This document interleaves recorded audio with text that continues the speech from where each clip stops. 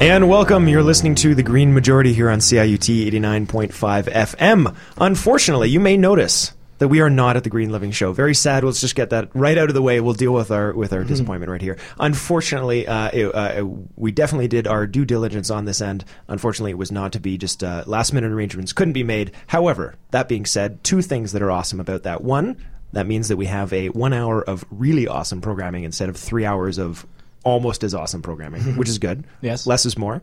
And then also, we because we'd organized almost a dozen guests, we now have really cool guests for the next, 2 months, which is great. One of the things we'd lined up, we unfortunately, because of the last-minute sort of shift back to not be live from the Green Living Show, we're back at the CIUT studios here. Was unfortunate is that we couldn't get many of the guests on today, but we will be getting them on soon, which has included Federal Leader Elizabeth May is going to be joining us at some point in the next few weeks. We also are going to be arranging to speak to Tanya Sermon, who's the CEO of CSI, and a bunch of other wonderful guests. So stay tuned for that. We also have a really interesting interview today that I was able to move. It was supposed to be next week, and we've moved it up to this week as well, which is a gentleman by the name of David Gray Donald. He is a DECA at CSI as well, but through him being a DECA, which is volunteer for the non-CSI initiated, and that would be the Center for Social Innovation for the non-CSI initiated as well. Where both Stefan and I work, and where also the official Green Majority office is.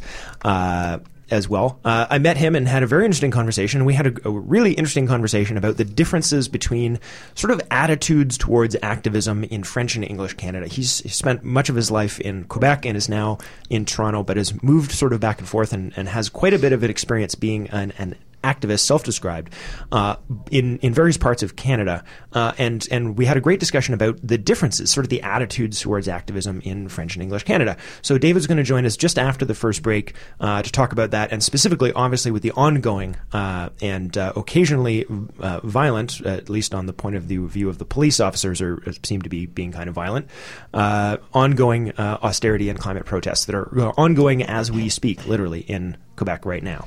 So we'll have David on to talk about that just after the first break. We also have, there will be a couple of announcements I have from some of the folks that were hoping to speak to us today, and unfortunately, because of the mix-up, not being the show, we weren't able to get them in, but I will have a few announcements from some of our guests that had wanted to say on today's show. I'll be getting to those a little bit later as well. At the moment, what I would like to do is we're going to talk for a few minutes about an issue, something that happened here in Toronto this week, but I think is very easily transferable to anywhere else in Canada, potentially many other places in North America where they have similar attitudes about biking and public transit, which was that earlier this week, I was on my way into work, and the closest subway station to me is College Station. For those of you not in Toronto, it's a subway station. Yes. Downtown. And there was a big kerfuffle. I got there and they said, well, we're turning it away. There's and all the signs, they have digital signs in the subway, and it said environmental spill, which of course I took a picture, which was amazing because I was like, the environment spilled. Oh no, spilled the environment. I know I missed that. Yeah, the phrasing on it. There's was so wonderful. little nature in this city. I would love to be part of an environmental spill. It's called the Don Valley. Yeah. So, yes, for those of you not in Toronto, you may want to follow along with Google Maps for this show. Yes, exactly. This might be very illustrative. No, we'll try not to. But anyway, so aside from the humor, I had a little chuckle about somebody spilled the environment. That's amazing. And I went on my way. It turned out later that what they meant by environment spill was hazardous materials spill, which, again, has so many layers of irony. We're not even going to go into it. So by environment, you mean things that murder the environment. Right, I see what you did there. But what decided for me to turn this into a show topic, and I have Stefan Hostetter and Kim Farmer here with me in the studio, and I just want to talk about it for a few minutes, there was two things, which was that a whole bunch of articles came out, many of them in the Metro. I don't want to throw that particular author under the bus, although I do have a few things I won't say on air about the angle he took about it.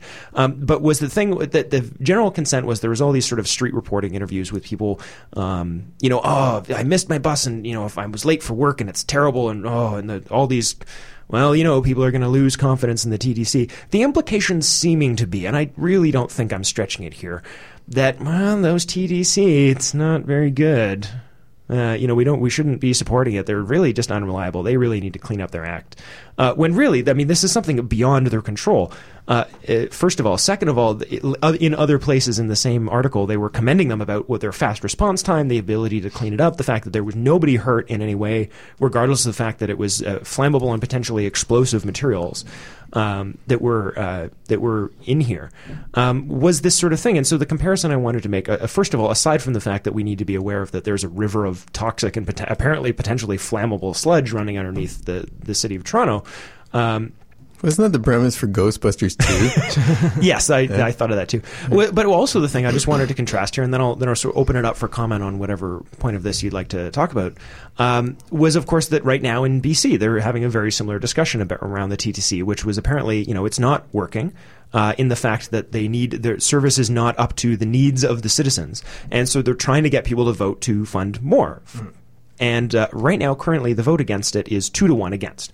Not because people don't think they need better TTC service, or in their case, better metro service, but because that there have been some private groups who claim to be grassroots, whatever you want to call them. I won't give them the honor of being named, but some people with a dog in the fight, telling people, well, look how bad the service is for the money we're already giving them. So would you really trust them with more money? Look how irresponsible they are. And so my just hair pulling out frustration was, so something you need doesn't work great, so the answer is fund it less. I don't understand, because what is the alternative? Put those millions of people in cars on the road? Anyway, so that was my tirade. I will open it up to the floor for comment, but it's a whole thing. Yeah. So like, first thing I want is as the toxic sludge under Toronto. I think I just need to say the words line 9 and I'll move on. Hashtag line 9, hashtag energy. Exactly. Hashtag eco-patriot. And so that one was for Kevin. And so, but on the actual transit front, it's an interesting thing because it's really dealt with in the same way, the exact same way as you see conversations about what I think are essential services. I think you have to understand public transit in the same way you understand every other essential service like that exists in the city. And absolutely, like what's interesting is because of the fact that like people can sort of pretend an alternative exists. No, it gets a different type of look at it. No, like if Yonge Street if Yonge Street just stopped existing, like if just the entire Yonge Street just dropped in 100 feet, and then so there's this big crevice where one of our major streets was. No one would be like, well, we spent so much money trying to keep Yonge Street alive. Maybe we should just not have a street there anymore. Like people see the roads in major cities as essential infrastructure, but transit as this plus. And reading all these comments about it'll make people lose faith in the system and blah blah blah and stuff like that. It's for one extent I understand because. You have to, you can see the demographics of people who use transit change the closer to the downtown core you get because it gets better. Like the people in the outskirts have to use transit because that's their only option. And you get downtown, you start seeing business people and and people in suits taking the King streetcar, and it's because it's actually a useful streetcar. It's legitimately faster than driving in many instances. Yes, and more convenient and all these sort of things. And so I think to understand transit as an essential service and how and not as this thing it's not a business. You're not going to scare people away. It's people use transit because they need transit. It's not like somebody found a wedding ring in a bowl of ice cream from Baskin Robbins or something. This is something necessary, and that's the thing. And I want to throw to Kevin here in a second, but that's the thing that just gets me so frustrated. Was that people do think of it as an optional. We need roads, but TTC is But honestly, but literally, there's literally so many people in this city. No, TTC is at this point a required piece of public infrastructure. We cannot have a functioning city without public transit. It doesn't work. Well, look what happens when you have to shut down college. Yeah, exactly. But before we throw to Kevin, this one last thing is just that when you look at the actual way that our system works, and when you look at the actual way that the TTC or that any transit system is really operated, you can't. When you pull out the sort of idea that here you understand the frustration to some extent, because right now we are probably going to end up, and this is a contentious issue for some reason. We are now going to throw away a bunch of money to build a 3 subway car line in Scarborough instead of giving them an LRT, which in every single study is the better option. Well, not only that, it's when that's actually explained to people, even those people are like, oh yeah, no, that's totally what we'd rather have. Yeah, well, because and so like it's funny because you can fight and you can fight and you can fight for the requirement for to get the funding it requires. And the same way, actually, it's kind of similar to CBC's story, which is that yes, we can criticize it, but we still need it. But at the same time, if you're going to, you need good planning too. Like it's ridiculous to like the reason why, if it's not the funding, or it's not like TTC isn't screwing up because there happens to be a spill somewhere. TTC is screwing up because they were forced by the municipal and provincial governments to build a terrible idea of a subway, or because they're spending so much money trying to keep other things alive instead of actually doing good, strong planning. Kevin, do you have any thoughts? No, everyone's looking at me. I slapped a do not resuscitate on me earlier this morning. If I drop dead, leave me. Okay, so I want to flash back to that Eco-Patriot that had me laughing. Folks, if you're tweeting out about the environment and you've got 12 characters left over, do me a favor, put a hashtag Eco-Patriot at the end of what you're saying. If for no other reason, then it'll just piss Stephen Harper off. And everyone out there who likes to call environmental sensibilities or awareness some form of eco-terrorism, which is just beyond offensive and beyond stupid. Anyway, so a couple of quick things. Anyone who's ever listened to this show knows I think cars and roads in cities are absurd. You have about as much need for a car in a city as you do a gun. Cars and roads beget sprawl. Sprawl begets more cars and roads. That's what we know is a feedback loop. It's a self-sustaining process. Those don't break by themselves. You have to physically, you have to by political will, break that sort of inevitable pattern of behavior. It always strikes me as odd that, people had the vision in the 50s to build a subway system, and no one since then, in the intervening decades, no one's had the vision to properly maintain it. Anyway, so this business of, excuse me, and just from personal experience on the TTC lately, that system is breaking. It is just breaking at crush time. There's been times I've been tempted to hit the emergency stop on the escalators because the platforms are full at certain times, and people at the top of the escalators don't know that the platform is full, so they get on, they can't tell they're at the top of the escalator. They get on the top of the escalator, which of course delivers them to the platform where there's no room for them. But and I've just been like, okay, I'm going to hit the emergency stop on this because this platform is so full, people are going to knock other people onto the tracks at some point.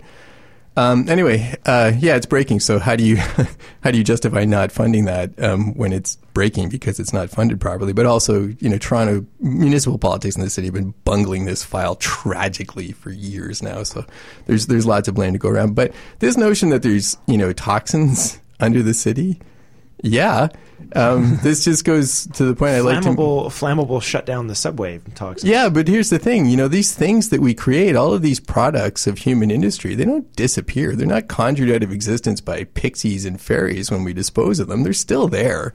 We can't, this notion that we can sequester and impound toxic materials, in like disposal sites or landfills, or in the case of tailings ponds behind dams, and these things are in the environment the moment they're manufactured. All of it. We're just waiting to notice the effects. This is true for the vast majority of the things that we pump into the ecosphere. And I mean, that's not my any kind of ideology or tree hugging sensibility. That's just a statement of the problem. That's just chemistry and physics. These things aren't going away. There's a limit to how much we can flood our air and water and soil with these things. The other thing about cities is that as they grow over time, they're not famous for carting their garbage a long distance away. So when the city's much smaller, it was surrounded by dump sites, which it then expanded through. So you find lots, if you look at urban development, you find lots of people that buy property and they're told, oh, by the way, if you're going to do any gardening, it has to be container gardening because you're over, a site that is, you're on land that's contaminated with this, and this. There's an interesting series of documentaries called Trashopolis that explores this notion. So, there you go. These things are kind of inevitable in a sense. And it's like, writ large, we just have to consider the consequences of just sort of endlessly dumping persistent pollutants that are toxic and dangerous into our environment with just no exit strategy. Yeah. So as a way to put a little bow on that before we move on to our first music break here, would be the sort of two things that come under the same heading of sort of out of sight, out of mind, which is that, people, the fact that the subway was shut down because of this was not because normally it's fine and all of a sudden one day we had a spill of toxic material, is because it was much more so than normal to the point that somebody noticed.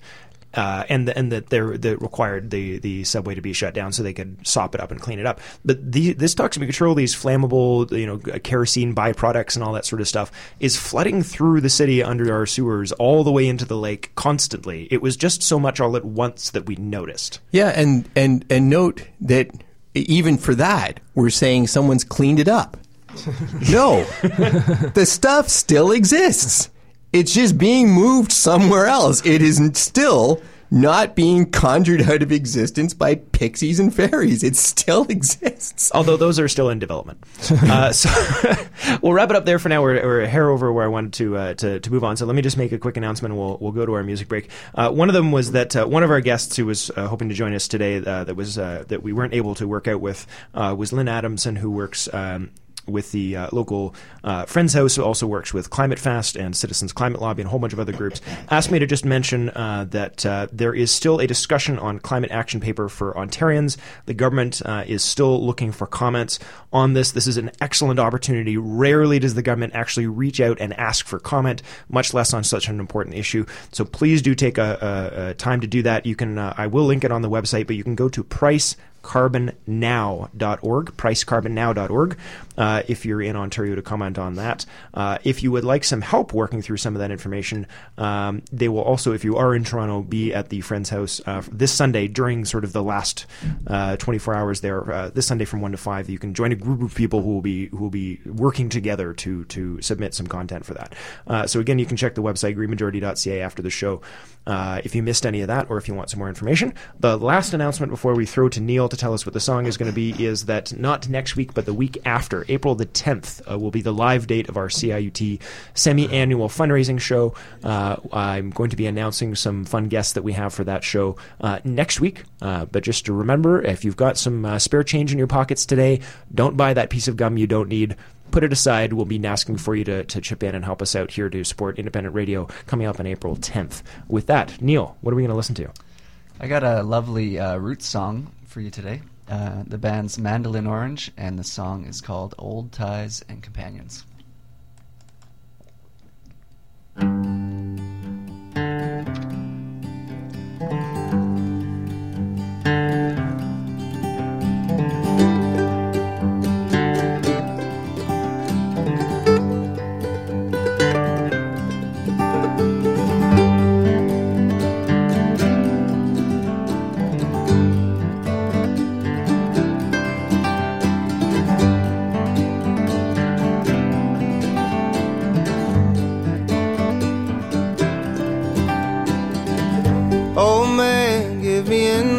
Time, never let these ties sever. Just breaking bottles in the yard, never steal my mind again. Like old ties and companions, just sitting on the fence. The tunes we've carried through the years will change. And man, that's just enough to keep these ghosts around those haunted feet. But old ties and companions, you and I, we're just passing through.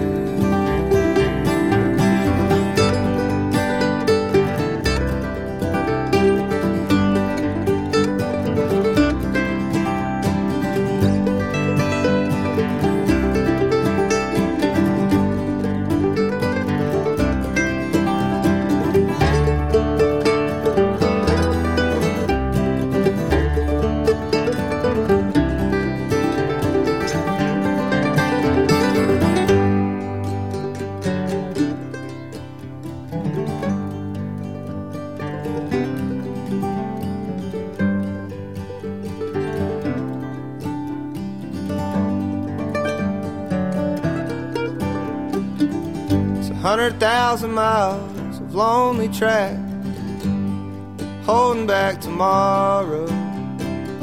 Someday I'll hop along and ride it home. But old ties and companions, we never leave alone. So old man, give me endless time, never let these ties get severed. 'Cause heaven knows in all this fooling round, these times won't last forever after all.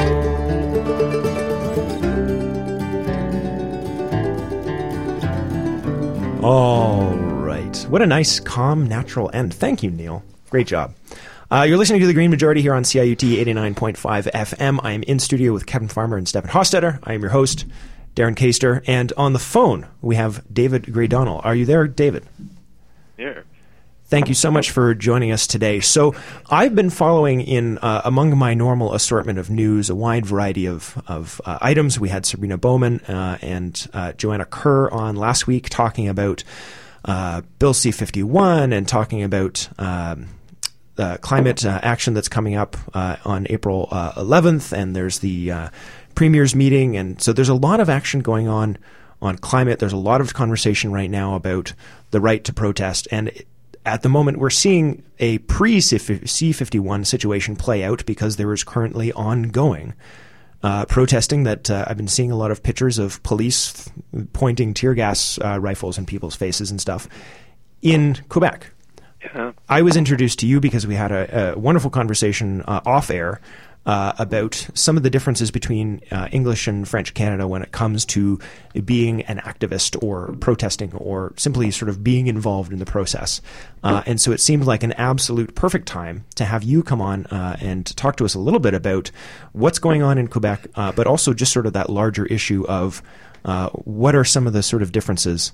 But first, if you would kindly, tell us a little bit about yourself. Yeah, absolutely. So I'm sitting here in Montreal, which is where I went to university. I went to McGill, and then I worked at McGill working with the Office of Sustainability. We facilitated the development of the sustainability strategy for the university. And then I more recently, during that time, I should say, was the 2012 student strike in Quebec, which saw, at some times, hundreds of thousands of students marching through the streets. In the last year, I've moved to Toronto and gotten involved in sort of the social innovation, social entrepreneurship world there. But I do continue to keep connections in Montreal, and I'm doing journalism. I have articles with Rabble, Common Dreams, Media Co-op, covering mostly the climate activism movement in Quebec, as well as the anti-austerity movement, which is the stuff that's making noise right now. Sort of both of them are making noise. So yeah, I'm really happy to be here, and I think it's an interesting topic. So there's a whole bunch of divergent paths here we could go down, and we probably don't have enough time for all of them. So why don't we just start with sort of what we originally decided to talk about, which was if you, because you've had experience sort of on many sides of the fence, do you want to just tell us a little bit about, first of all, what is actually happening right now in Quebec? And then how does that contrast to your experience spending time in English Canada, in Toronto, and et cetera? Yeah, so the main event, so to speak, in Quebec right now is the current budget, and austerity is the word.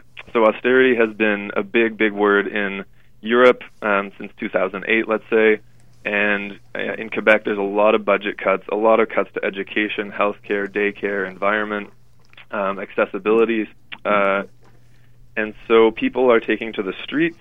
There's the Printemps 2015, the Spring 2015 movement. Their mascot is the wolf. And what it's trying to be is a movement bigger than in 2012, where 2012 was mostly students. This is trying to be all actors in society. So unions, students, environmental groups, parents, senior citizens, everyone. But at the current moment, spring just started on Saturday, So at the current moment, students are on strike. There are upwards of 60,000 students on strike right now. And the idea is for the students to be pushing and creating the momentum to get everyone else in the streets. So the first big protest was really held on Saturday, March 21st, somewhere in the range of 5 to 10,000 people. On Tuesday, there was a similar protest in the streets, and there's one tonight, there's one tomorrow, and everything is sort of leading up to May 1st when they're going to try and really shut down Quebec for a day to protest this really slash and burn budget. And so some of the language that I've heard used, and I know it's not fair, but simply just for the sake of sort of illustrating some of the differences, is that you'll hear in Toronto, and I'm not putting it on anyone sort of specifically in general, but it just sort of seems to be the type of language that gets used, that students and student activists in Quebec and usually in Montreal are quote unquote more extreme. Would you comment on sort of just your specific experience as to the attitudes, willingness, tactics, just sort of the sort of thought behind why is it that we tend to see more often these types of things that turn into conflicts, whether they, regardless of what your opinion is about the issue, that there tends to be conflict, and we tend to see pictures of tear gas and police and stuff tends to happen more often in Quebec than elsewhere. Yeah. So, I mean, you got to go back a little bit. Really, there have been student strikes every 5 to 10 years since about 1968, and that has been to keep tuition low. Before then, the Quebec population was really illiterate and poor. And then in the 60s, they sort of demanded state-run education, and universities in particular, and every few years the province tries to bring in budget cuts, and the students get out there in the streets and they make themselves heard. So linguistically, we would call this activism in English Canada. In Quebec, people are called les militants, which I guess directly translated you could call like the militants. And there is a militantism of like, we will not stand for this, you will not take our education, our right to education away from us. We will get in the streets. We will get shot with tear gas grenades in the face if that's what it takes. And that's what happened yesterday in Quebec City. There's some really nasty video footage of police getting really violent with a peaceful demonstration in the streets. And that just fuels the fire. People get out in the streets. Like tonight is going to be a big, big event. And people, diversity of tactics. Some people are willing to get hit by police, and some people aren't. I don't see that so much in Ontario, especially after G10, when people got really badly beaten and given really serious police records. The students are also certainly not as militant in English Canada, from what I've seen. So one of the things I was asked about as well specifically was that I thought, I could be wrong here, but I thought I had heard something about there being an issue of the legality of the protests, which is something that just even the sound of that makes my skin crawl. Can you dig into that a little bit? Yeah, as you said, like there's sort of this Bill C-51 aura over Canada right now. So in Montreal, for instance, there was P6. And P6 was used in 2012 to declare all assemblies that didn't give an itinerary to police as illegal. So anytime people got out in the streets and wanted to march, police could declare it illegal and beat people up and arrest them. That was actually found to be unconstitutional in court quite recently. So people who had been charged in 2012 just got their charges dropped. In Quebec, on Tuesday night, there were many, many arrests made, preventative arrests. That was the reason given by police. So it's does that sound as insidious in French? I have to ask. Yeah, préventatif. I mean it's that sounds about the same. It's pretty scary. Yeah. I think the government in Quebec has kind of taken this hard line of we will make these budget cuts happen. And so they're sending out the police. The police are also, in a lot of cases, protesting cuts to their funding.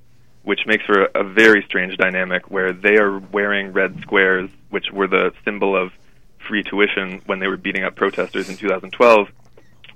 So the police are kind of this punching bag in the middle, although they're very heavily militarized. Well-armed punching bag. Yeah. So, one of the other sort of aspects here was the tie-in to climate, and so the incendiary piece of this, of course, was specifically over tuition, and it's a repeating, as you outlined there, a historical and repeating issue in Quebec specifically. But we're starting to see, and this is what I'd like you to comment on next, was we appear to start to be seeing sort of a lot of, I don't know if alliances is definitely not the right word, but maybe intermixing of a variety of different issues. We're starting to see people from generally, historically, there's been a lot more sort of isolation of topics. So you had, for instance, we've spoken about in the show before, is you have ethical vegans are very different than people who are concerned about air pollution or water pollution. And so generally these groups would not mix. And through the topic of climate, we were seeing a lot of these sort of what used to be sort of separated and disparate issues more and more being tied in together, and both through the messaging of the movements, but also of the fact that sort of there's more people are also sort of joining up, and so a lot of these actions are getting bigger because you're finding people from a wide variety of backgrounds and issues sort of all agreeing that sort of enough is enough. Would you comment on just that a little bit, and then to follow up also, where do you see this going? Yeah, so just to say, the Printemps 2015, the Spring 2015 protest movement has explicitly, it's against austerity and the petro economy. And that has a lot to do with the pipeline projects that have been proposed to take oil from Alberta. And in Quebec, you got to understand that Alberta sounds and is thought of as this foreign nation. So it is like, when we talk about TransCanada, we talk about the Pétrolière Albertaine, like the Albertan oil company. And so these pipelines are really, people feel very threatened by them here. And so, yes, I think climate, which is this sort of global crisis, is getting a lot of people talking and seeing common ground, whether it's, so there was for International Women's Day here on March 8th, they did a wall of women in front of the Suncor refinery in Montreal East, blocking the entrance there. So there's quite an intersection of things. That day, International Women's Day in Quebec, was very much anti-austerity, and then there was also a bunch of women blockading a Suncor refinery. So yes, we're seeing a lot of intersection here. Austerity is huge intersection as well, where you see cuts to environmental funding. Like you guys were talking about pollution in Toronto, you need to be funding that kind of stuff to clean up what's going on. But in a broader context, I think that this is important. This petroeconomy and austerity thing is important because it's very easy to think, okay, we don't have a lot of money. What we need to do is really cut down all the forests and mine the crap out of the earth, and we're going to make money doing that, and then we'll be able to pay for social services. And that is a very dangerous logic. And it usually doesn't work. It's usually, as the people in Quebec are saying, it's like an Albertan oil company is going to benefit from this sort of exploitation. So I do think there is a lot of intermingling of movements here. Yeah. And so, David, finally, you're as you said, we're speaking to you right now from Montreal. You said, yeah. So, seeing as you're sort of there now and you're sort of plugged into what's happening on the ground there, do you want to, for our non-Quebecois audience, which is almost exclusive because we don't have any French language on this show, would you sort of maybe let the audience know maybe things that they should be aware of, if there's upcoming things, what should we be paying attention to right now? Yeah.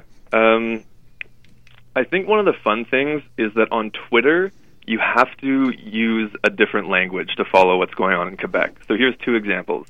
Energy East, which runs, it's running through Ontario down the Ottawa Valley, and then when it passes Ottawa, it changes from Energy East to Énergie Est. Different spelling, different news, very different conversation. So that's an interesting one to watch. In the protest movement, if you're looking for protests in Quebec, you got to search for the hashtag Manif en cours, MANIF, ENCOURS, and a manif is a manifestation, and a manifestation is the word in French for a protest. So what it, like the implication being that you are going out in the street and manifesting your beliefs, which is a very involved thing. Like you're really putting yourself out there. So Manif en cours, and you can follow the photos and the police violence and then whatever. The Marche Action Climat, the Act on Climate March on April 11th, is going to be quite big. I think it's worth noting that most of the planning has been happening by Quebec NGOs, a lot of French language stuff going on there. You can follow a bit what's happening with the French climate news by following Quebec Climate News. It is a service that translates news from Quebec into English. And I think it's important to know the Quebec context when interacting with people in Quebec who are doing activism here, because in the example of Energy East, the pipeline's already built to Cornwall on the western or eastern edge of Ontario, and it's really going to be in Quebec that the battle is going to be fought to try and build that thing. All right. So I think everybody's homework assignment, again, if you're concerned about pipelines and Energy East, I think we could all probably on this side of the provincial border do a little bit better job paying attention to what is happening in Quebec. I'm really happy to hear, and as I learned from you before we even had you on the air, there is a number of services that are attempting to help break through the language barrier, as you said, by translating some of the news coming back and forth, because there certainly is a lot going on in Quebec, and for a lot of us, they're sort of in English Canada, or at least Ontario. There seems to be sort of a wall of silence there, unintentional, but it seems to be the reality. So thank you so much for joining us today and helping to pull that back a little bit, and then I will also get some of those links from you as well and put them up on the show post. So without further ado, thank you very much for joining us, David. Very welcome. It was a pleasure. All right. So we're going to go to our second and final music break now. As I said, many of the links that David was mentioning there and the links for the stories that we were covering this morning will all be on the show, on the page at greenmajority.ca. Also, again, as a reminder, there is a fundraising drive for CIUT coming up in 2 weeks, April the 10th. With that, Neil, please tell us what we're going to listen to. Yeah, carrying on that discussion of pipelines and Suncor and whatnot is Corblund and a song called This Is My Prairie.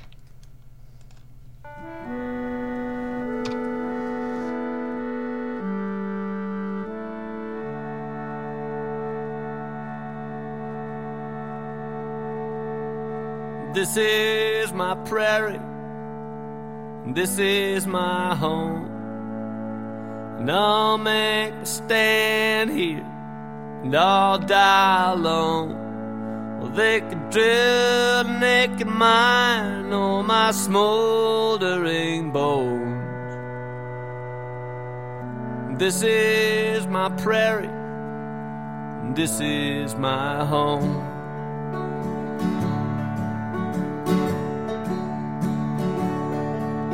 The water is poison, my calves are all dead.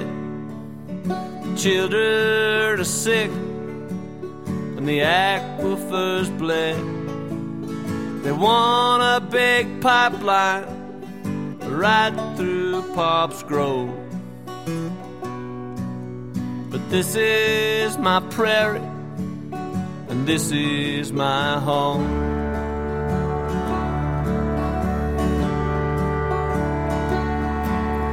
Can't blame the riggers or the guys driving truck. They're feeding their families and making a buck. But take a close look at the stock that you own, 'cause this is my prairie, and this is my home.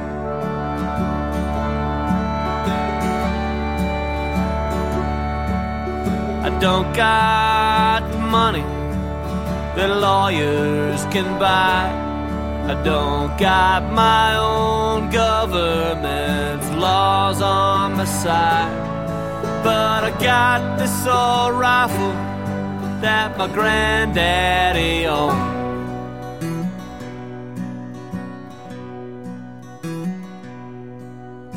This is my prairie, and this is my home.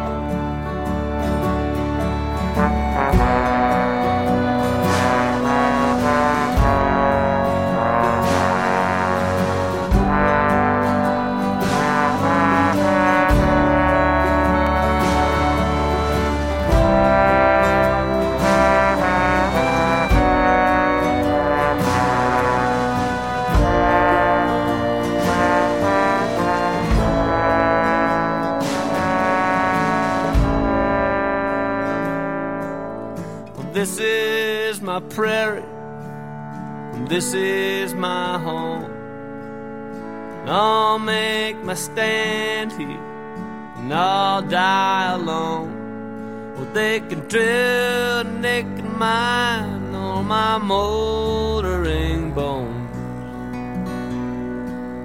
And this is my prairie, and this is my home.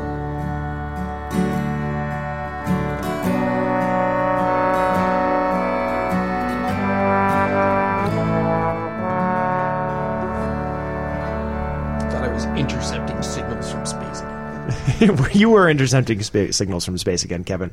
We're back here into the final home stretch of the Green Rookie Majority. mistake. That was the best. It's the Rookie. best line we've had all day. You don't make me remind you as being the oldest surviving member of the Green Majority. You have no rookie mistakes left in your Rolodex. Stefan, who has been largely silent so far in the show, has a final. You're going to lead us in our final segment. So yeah, exactly. Although I just want to give Kevin the quote of the show. You know, he's so often giving it to one of us, but I think I was intercepting signals from space. Is perhaps one of my favorite things that's been said on this show in a while. So. To find out what the beginning of that sentence was, email us at No, tweet us with hashtag EcoPatriot. Yes, there we go. Yeah. Yes. Okay, so I want to sort of riff off some things that are happening currently right now in the city, but then also sort of how that contrasts again with what is happening with the student strikes in Montreal, and then I'm going to see if I can even tie in the beginning of the conversation we had with the TTC. My applause are at the ready. So Last time I tried that, I failed miserably. I'm holding high hopes for this. I have notes, so that's a good start. But I did write them during the music break. So basically, what I want to cover, I want to talk about is so right now, if you're not in the Toronto area, there are two major strikes occurring right now on university campuses. York University and U of T campus both currently have a percentage of, I believe it's mostly grad students. I think it's almost entirely grad students now. I think the one that wasn't grad students might have settled. But it's a graduate student strike from both campuses, and both basically protesting the same thing, which is the fact that they are living below poverty wages while doing a vast percentage of the work. Is basically the if I had to sum it up in two sentences, that's how I would do it. And it's been going on for quite some time. There doesn't really seem like it's going to be ending very soon. Neither saying there's a binding arbitration possibility at U of T. I haven't heard so much about York, but it's an ongoing battle, has been going on for a while. And what's so interesting when I was thinking about it is what this really comes down to is it's a fight over how we understand education. Because especially with the undergrads, if an undergrad sees these strikes and is mad at them or is against generally, what they're really saying, what in my opinion, part of where that comes from is the idea that education is a commodity that they are purchasing. Education, they are coming to school not to learn anything, but to get that piece of paper that might get them a job later.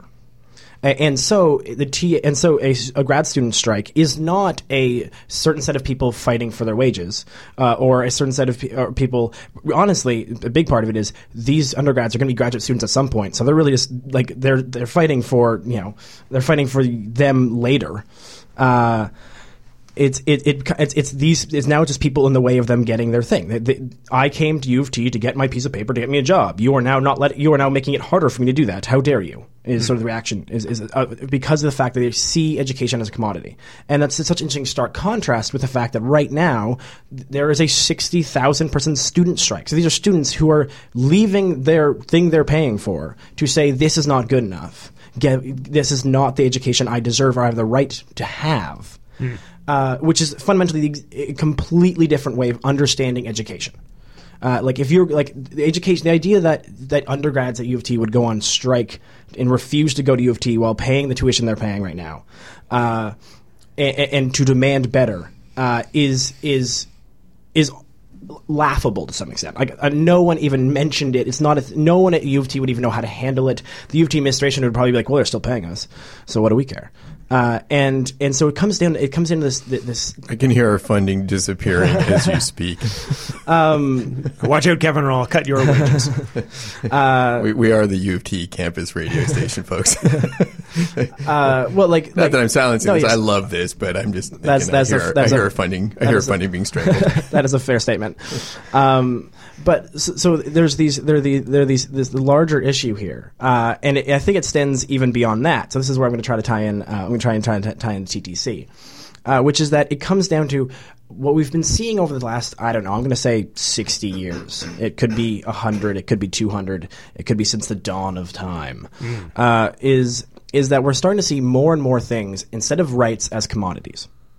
In the TTC or healthcare and all the things. Once you change something from this is a required part of our system, and I'm a part of this system, and I need to keep this up, to this is a thing that I'm going to buy. It's the exact same thing as the TTC. Like the fact the reaction to the TTC was, well, it's going to drive people away, is inherently seeing the TTC not as something that we, as a people, members of Toronto, have a responsibility to make it the best possible, but rather it is a private business that we are choosing to operate with, and if they fail, we are leaving, basically. And I think we're seeing more and more and more is that, as we continually see more and more things seen as a commodity that we're purchasing rather than a right, something that we have a right to, it takes away our responsibility to make sure it is actually worthwhile. Because suddenly we're just buying it. And if you're just buying something, I can't go tell Apple to make a different color of phone. I can't make a private business make a different decision. They get to choose that decision. I no longer have any control of it. And we're seeing that in we're expanding all of these other rights. Becoming commodities, and that is inherently taking away our responsibility to ensure they're actually good. No one expects the person that they interview on the street about the TTC having a delay to be like, it's your job to fix this. You need to get, that's not how we understand the TTC. That's not how we understand any of these things anymore. And that's an exact contrast to what we're seeing right now happening in Quebec, which is that people are saying, no, we have these rights. It's our responsibility to make sure that you don't take them away, and we will make sure we get them. I have a quick comment about that, and then we'll throw to Kevin. But what I was thinking about the whole time you were saying that, as a way of sort of doubling down on your same thing, which was the sort of frustrating conversation about, what are you, a socialist? No, okay. There's a whole bunch of stuff that when it's more available in society to everyone, the entire society benefits. One of those things is public transit. Whether or not you want to take public transit, the more people who do take public transit, even if it's not you, the less cars are on the road, the less pollution, the less maintenance we have to do. It's cheaper. Society is better on a wide variety of factors and a wide variety of metrics, the better public transit you have. How do we know this? Well, aside from data and studies relative, there's a number of cities that have significantly better public transit that we can compare to. This is not an opinion. It is an objective, demonstrable fact. Another area where that is education. The more educated society is, the better that society is. Now we say, well, why would Mr. Billionaire care? Well, those people are your employees. The better educated your employees are in general, the better, more efficient your company is going to be. Everybody benefits when certain things are available and done properly. And it's just this, and people say, well, social. No, I'm not talking about socialism. I am. If I had to classify myself, I would say that I'm a capitalist. Mm-hmm. But I like not broken, not corrupt capitalism. which is what we appear to have right now. But whether or not we think capitalism is the best system for motivating people, that doesn't mean that absolutely everything has to have price driven down to the lowest possible cost, and that's the only thing you're considering, which is the attitude towards capitalism that we seem to have right now. Society is better when we have good public transit. Let's pay for it. Everybody wins. Society is better when we have good education. Let's pay for it. Everybody wins. Yes, there are going to be certain other things that we should have open to a market, and not everybody should have the ability to buy a Bentley or whatever thing that is some expensive thing. Yes, we should. Having incentives and stuff is great, but we have to have an agreement that there are certain things that everybody is better off if everybody has access to. Public transit, education, and there's a long list of other things. Healthcare. We've already agreed on healthcare. I just don't understand why this seems to be such an unintuitive conversation. And yet we're looking at the BC vote, and right now, for whatever reason, people are 2-1 currently against improving public transit. They want to improve public transit, and they want to improve it by not paying for it. And I just don't know what to say. We've got about 3.5 minutes left. Kevin, do you have a thought on that? Well, so you guys are just determined to violate my do not resuscitate order. Well, yeah, okay, so what am I going to pick here? Yeah. Okay, so actually this commodification of society is an interesting concept for me because among the points already raised, I've been sort of puzzled for years that we've just been commodifying? Yes, commodifying culture. I don't know how many people I've met over the course of my life that just wish they had more time to learn a musical instrument, participate in some community theater. I met a guy who's a baritone in the Toronto Mendelssohn Choir recently, and he's happy that he's retired now because he can pursue his interest in singing. We don't do those things for the most part. People don't participate in culture. We consume it. We buy it as a commodity from professional storytellers, from professional musicians, from professional entertainers, as opposed to engaging in those acts ourselves, which if you give people the chance to do those things, they find deeply rewarding. They sing, they do some improv, the little community theater, and we just become hyper specialized. And we now purchase things that we would be better off simply participating in, which is culture. Let alone, so many other activities and quote unquote goods that we're quote unquote consuming. So yeah, I do find that very interesting, and I would go so far as to say that that's one of the reasons why the environment is just our ecosphere and our biosphere are failing all around us. Is that we've commodified those things as well. On a good day, we call them services, and we try to attach a price to them. But the fact is, there's no value in wood still, as a tree. There's just no value in any resources until we destroy them, and there's no value in fighting to preserve a stable climate. So this I do find the argument of commodification very interesting and very relevant for more on top of all the reasons already raised. This protesting in Quebec, people need to pay attention to this because it was, as David pointed out, these protests, if you have to require permits to protest, and we've got this argument going on right now that, oh, no, Bill C-51's fine because it doesn't target lawful protest, and then there's all these ways to suddenly make protest unlawful. Well, I think it's not hard to see where that argument goes. They deserve to be shot with a tear gas canister. They didn't fill out the C-51 form. Well, and then but also you say, okay, so I need to apply for a permit. Oh, maybe that sounds reasonable at first, but then, someone can deny your permit or start changing the requirements that you need for that permit. And it's not hard. It's just not hard to see how this could be entirely problematic. Filling out forms, as you've pointed out previously, to do this also means that they now have all of your personal information for everybody that is anti or pro whatever thing they want to protest. And congratulations on self-filling out a list of, people who disagree with the government. Yeah, exactly. Yeah, that's what we mean by the chilling effect, where you don't even have to criminalize certain behavior. You just cause people to self-censor. Maybe I don't want to email my MP now that I know CSIS is intercepting all emails and storing them for at least a year. Maybe I don't want to put my name on that petition that gets presented to government opposing their policies. Maybe I don't want to write that letter to the editor. Like, there's all sorts of ways that this is, places a very significant downward pressure. And the final little comment is, writ large, I think you can probably put a little bow on much of today's conversation by pointing out that I think people are waking up to the fact that our politics and our economy, a lot of things really are only benefiting a very small segment of society.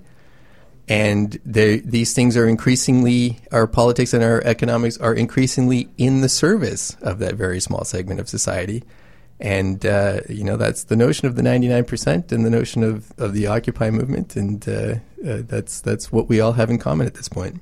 All right. We will have to leave it there. We are out of time. Next week on the show, we are going to have TVO's The Water Brothers and another guest yet to be announced. Stay tuned. You've been listening to The Green Majority. Thank you so much for listening here at CIUT or one of our wonderful community radio partners. We will see you again next week, folks. Have a good green week.